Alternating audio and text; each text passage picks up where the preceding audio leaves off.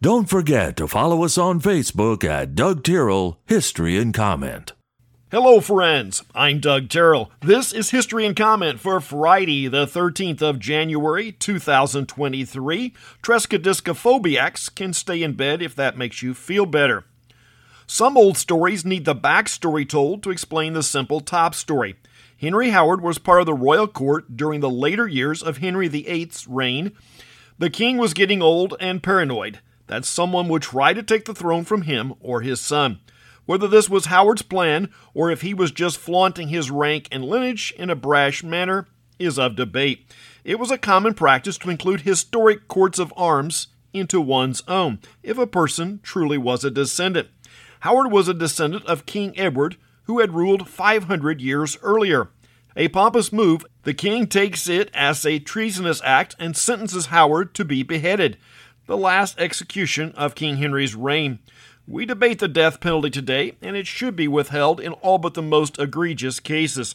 But that is not the case in Tudor England. Reports vary, but range from 50 to 75,000 people were executed across England in the 38 years of Henry's reign. That's on the order of 5 per day, 6 days a week for 38 years. The scene from Blazing Saddles comes to mind. I can't possibly work him in until next Tuesday.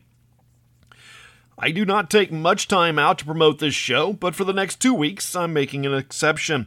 If my friends and loyal listeners would take a second to share this program on your social media, we could set a record number of downloads. If you're feeling extremely generous, there is also a page on Patreon. If you're new, go back and listen to a few of the over 400 previous episodes and follow us on Facebook at Doug Tyrrell History and Comment. If you listen on Spotify, it's easy from there to share on Instagram. Here in the States, we have a flag issue. In 1794, the young country has added 2 additional states, Vermont and Kentucky. The original idea of a star and stripe for each state was carried out, and the flag was changed to 15 stars and 15 stripes. It was later decided the idea would add too many stripes, and the number was fixed back at 13, and only stars would be added later.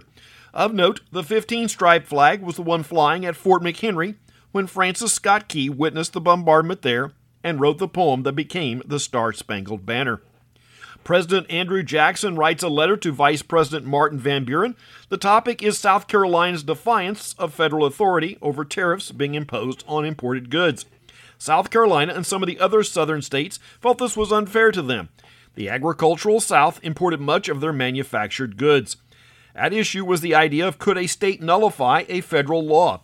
This was in 1833. We're already seeing the outlines of the issues that will result in the Civil War less than 3 decades later. William Cantor patents a yarn spinning machine to make chenille yarn in 1863. Chenille is a fuzzy yarn with 2 strands and short fibers locked in between. It is closely related to the practice of girls using it to make a boy's class ring fit their small fingers. At least that once was a thing, but may have went the way of the poodle skirt. Alfred Fuller is born in 1885, growing up in Nova Scotia. His parents encouraged him to find a career, so off to Boston he went to live with a sister and see the world. He found a job selling household brushes door to door. Then in 1906, with a $75 investment, began manufacturing brushes in his sister's basement and selling them. And the Fuller Brush Company was born. The concept of a door-to-door salesman is almost completely lost on us today. Even in the most remote areas of the country, we're no longer open to the idea of a stranger walking up to our door. Not all this called progress really is. The National Geographic Society is founded in 1888. Native language, culture, and regionalism are often the bane of an imperial force. The emperor decrees German will be the language of the Austro-Hungarian armed forces in 1900. The fear was if the Czech language would give the group power and unity. Let's not be too hard on the Eastern European folks. The same concept has been practiced countless times across history. The first public radio broadcast takes place in New York City in 1910. The programming was a live opera from the Metropolitan Opera House. There is a concept in logical debate that you cannot prove a negative. Statements like, Bigfoot does not exist, cannot be proven. This is also the logical fallacy of atheism. This is close to the idea to state something will never happen. It's limited to the power of the speaker. A New York Times editorial reports in 1920 that rockets can never fly. An opinion of the paper, but well outside of their control or knowledge base. The fact is, there was a lot of basic science that was not known at that time, but will be learned in the next couple of decades. What is the adage? Never say never, and do not challenge worse. We often think of Mickey Mouse as a film character, but on this day, Mickey begins a 65-year run in the comic strip or funny papers. There was a small region on the French-German border known as Saarland. After World War I, their region was overseen by the League of Nations as an independent region. In 1935, the residents vote 9-1 to reunite with Germany. At that time, the Nazis were in power and growing. We spoke the other day of the length America went to in World War II. In 1942, Henry Ford debuts a soybean car and applies for a patent. Soybeans are an abundant source of oil, much like peanuts, but can be grown over a wider region. They were the first foray into the plastics realm.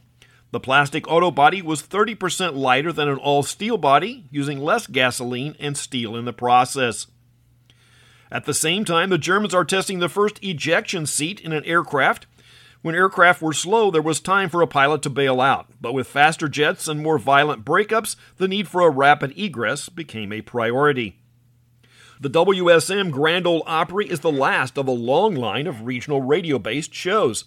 But at one time, it was not the only one. In fact, there were several. The Louisiana Hayride, the Chicago Barn Dance, and the Midwest Hayride out of Cincinnati were contenders. WSM's central location and high power was one factor in their survival. The Midwest Hayride premieres on WLWT television in 1948. The Hayride will have a network presence until 1960. It will continue on WLW radio for another 10 years. Henson Cargill and Kenny Price will be the host of the show. Price will make the move to the Hee Haw show in the mid-70s. The Russian paper Pravda, Russian for truth, accuses some well-known doctors of a wide plot to poison Soviet leaders. Most of the accused are Jewish. Pravda was known to be controlled by the Central Committee and only printed the party line, much like the Western media today. In a rare feat, the Chubby Checker song The Twist goes to number 1 on the Hot 100 in 1962.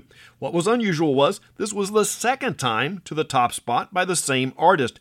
It had been their first in 1960. You're gonna miss this.